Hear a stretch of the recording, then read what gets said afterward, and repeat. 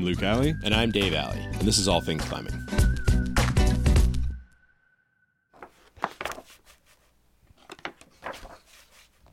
I like this one a lot. That was really cool. He was talking about that in the slideshow. So for listeners, we are flipping through a photo book called The Climbers. And yes, I am aware that podcasting is an audio medium and not the normal format for reviewing a book of pictures. But this is a really, really interesting book that is totally worth our attention. It's called The Climbers. It's by a photographer named Jim Harrington. It's a large book, has a foreword by Alex Honnold, an essay by Jim Harrington, and another essay by Greg Child.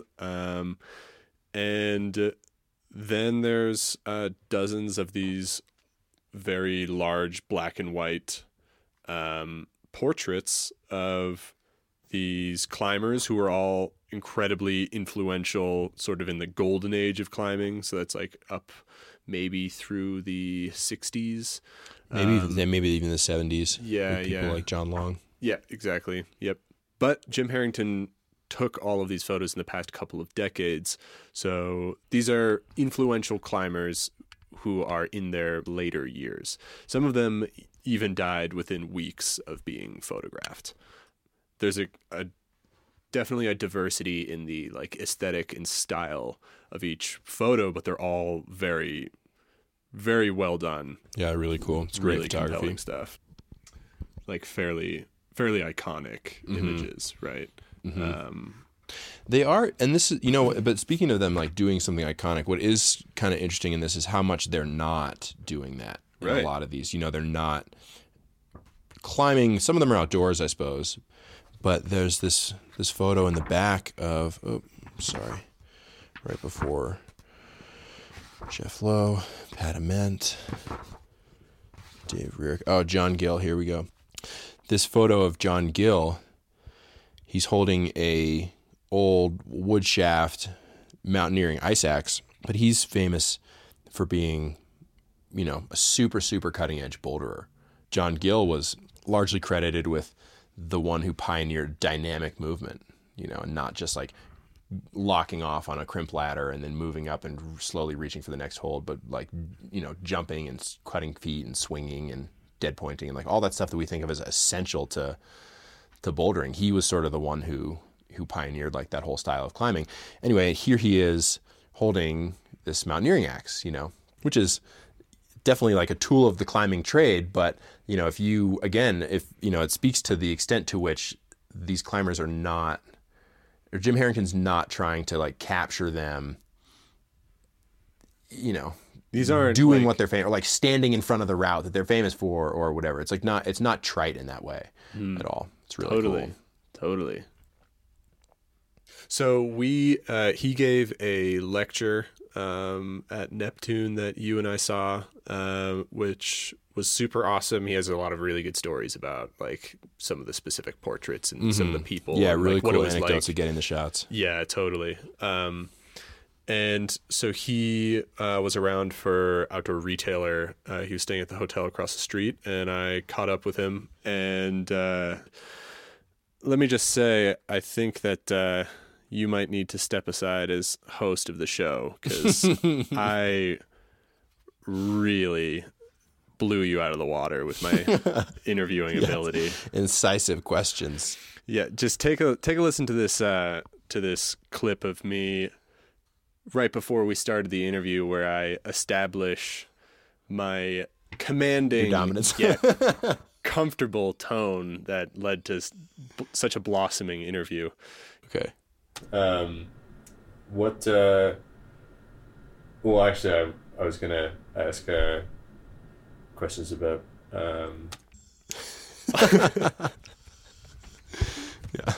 Well, all that practice has really shown off. Paid off. You're stupid too. Damn it. So I talked to Jim about the kind of origin of the project. Okay.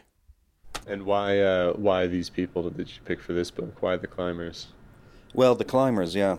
Well, it seems like I've always been drawn towards history and old things, and this multi-decade documentation of music I've been doing. I've usually been drawn to these old legends, and it's just the way I've always been since growing up.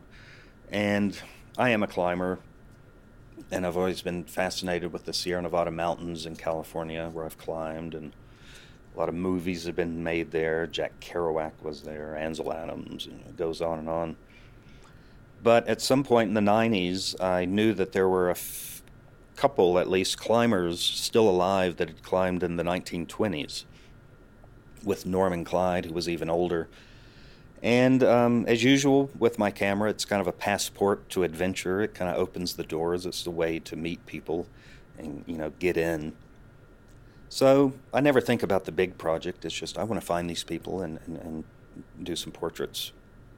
So I did that with a couple of those Sierra climbers, which drew me to find a few other Sierra climbers. And that kept going, and then one day I got a chance to shoot Bradford Washburn, who was a Bostonian. And suddenly it seemed like this project had become a little fascination with old Sierra climbers to American climbers. And then it went on from there. That's so cool. Yeah, it's awesome. It's not unlike when we were talking to Dave Oleski, and he was talking about how, he found like himself feeling that it was a shame that these climbers would pass away, and there'd be like a little bit of a blurb, and that was sort of the extent of their memorialization. And it's cool that this project tackles that same issue in sort of a similar way, artistic preservation of these people as individuals, and not just about, their tick list. Mm-hmm. Yeah. Man, this photo of Fred Beckey is awesome. You like that one? I do. I like this a lot. Can you describe it a little bit? Yeah, so he's laying on a leather couch. It's a very, very high contrast, dark photo. His head's on a pillow, and half his face is covered in a really, really dark shadow. And he's holding his two hands together, kind of right near his chin, as you would if you were taking a nap. Yeah, so I actually talked to Jim about the Fred Beckey photo. Okay. Well, he's the only person I photographed 3 different times over years.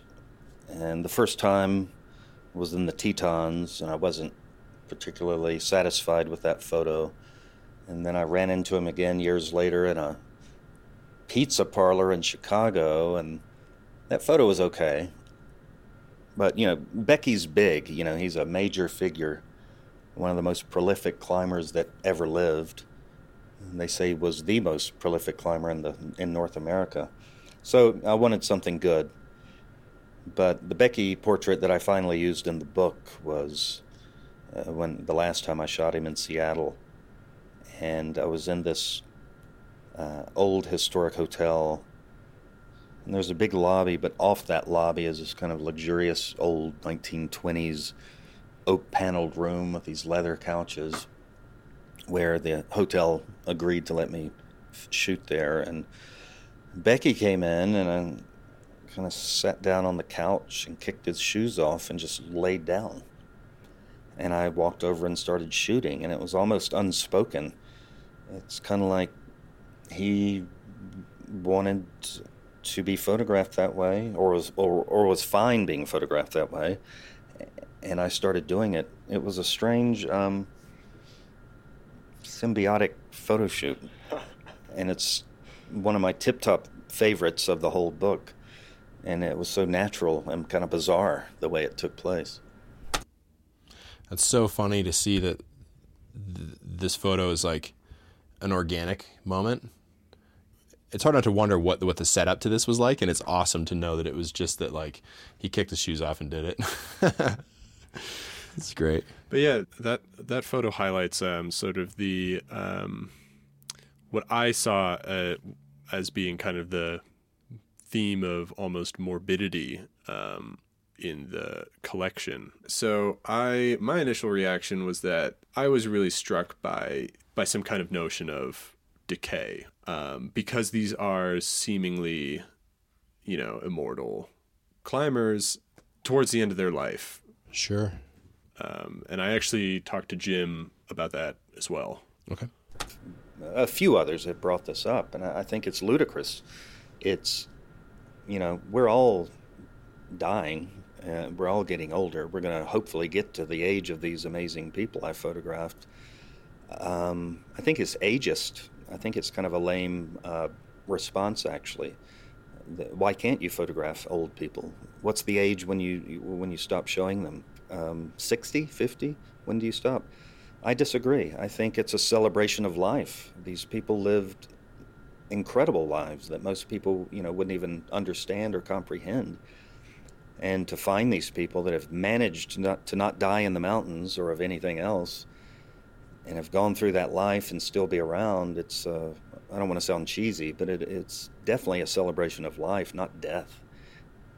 Yeah, I mean, at the same time, there's like such a stark comparison of like these mountaineers who have this weird like mystique of immortality about them in their accomplishments, that like they're just indestructible or something, and then paired with your visual style, which really, really captures like this vulnerability. When you put those two together, I can see how it like really highlights like this trajectory that occurs. Yeah, I mean, a lot of these people aren't in the best condition, I admit. Some of them were very sick. Ricardo Cassin died. He was dying when I met him. He died a week later after I left, at 100 years old. I applaud them for allowing me to photograph them and to go into their homes, and I think that's another brave part of them, to allow me to do that. Jeff Lowe, who's got a serious disease, incredibly brave, but that's life. Yeah, we're all going through it, and I'm quite proud to have been able to do this and show them as they are. What do you think about that? I mean, I definitely see what you're saying.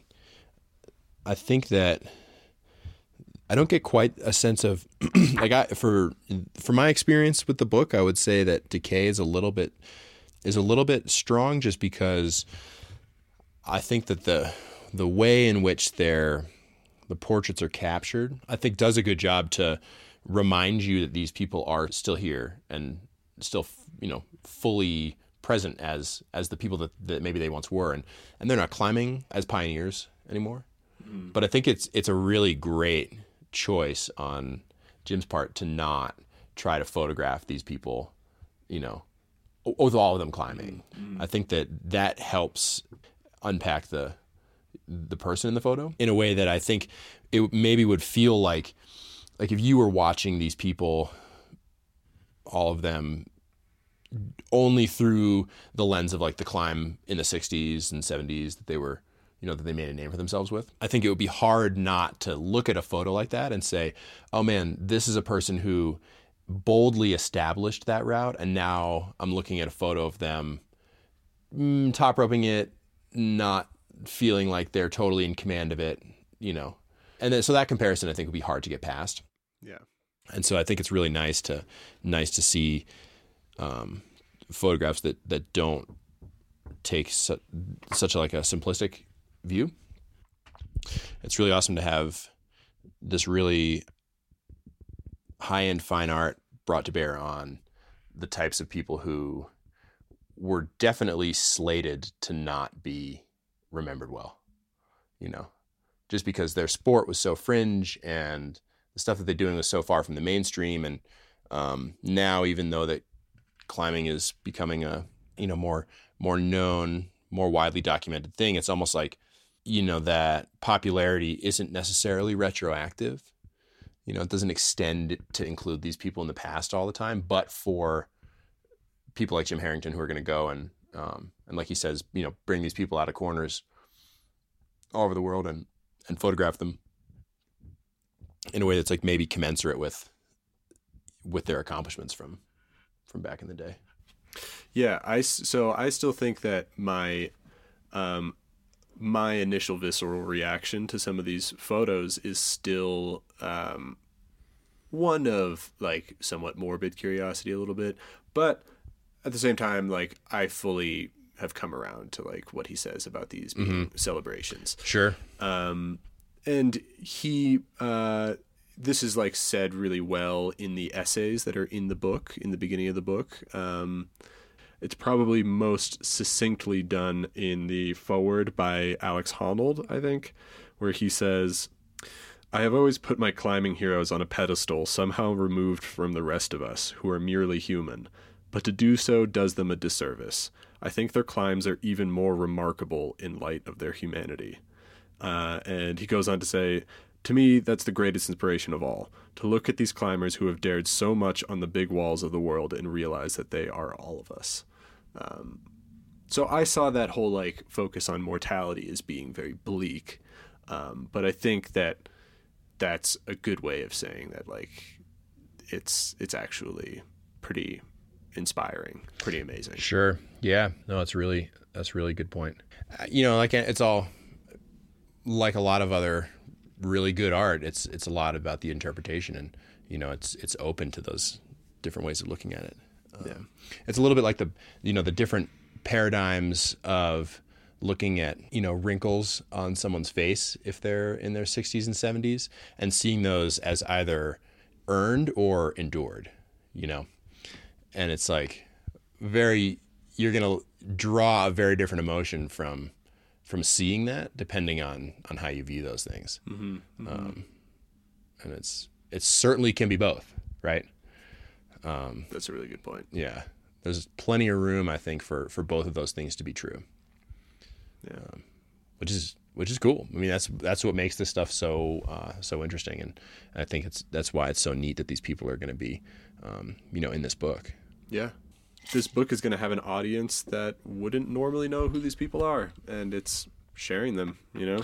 It is. It's cool. You know, I think climbing in general has like a decentralized historical record in some ways, in the sense that for each generation of climbers, there's a small crop who are very interested in climbing history, and in an unplanned way, sort of each contribute to, you know, the like maintaining the canon of climbing.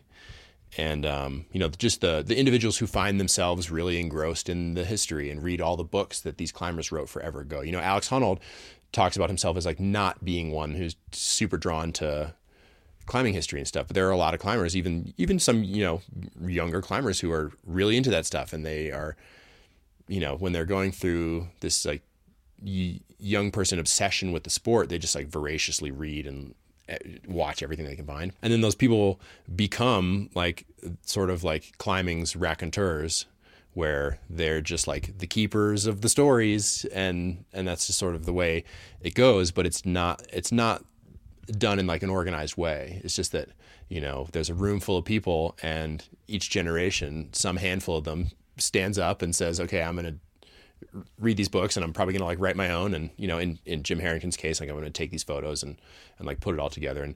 And the total work ends up becoming this like cool, like patchwork quilt of climbing history. But it's neat the way it almost like self-assembles. It's largely oral tradition too, so it's neat to have this very visual kind of component. Certainly, yeah, oral or written, right? But like oral right, yeah, very linguistic. Yes, linguistic, that's the word. Yeah. Luke and I had a really good time checking out Jim's slideshow up in Boulder when he was in town. And if you happen to be in the UK, Jim's doing a couple tour dates at the Alpine Club in London on April 10th and at the Sheffield Institute of Arts in Sheffield on April 16th. If you're in the US, check out Jim's book at theclimbersbook.com, or you can see his other work at jimharrington.com. Thanks for listening. Have a great week.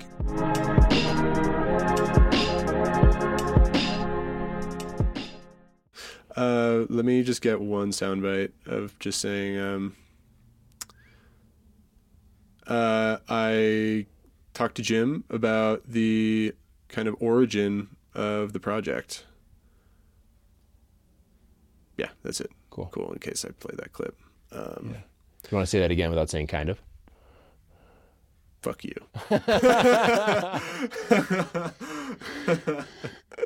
No, I'm not. Just to be, I'm going to include all of this. Just repeat. You douchebag.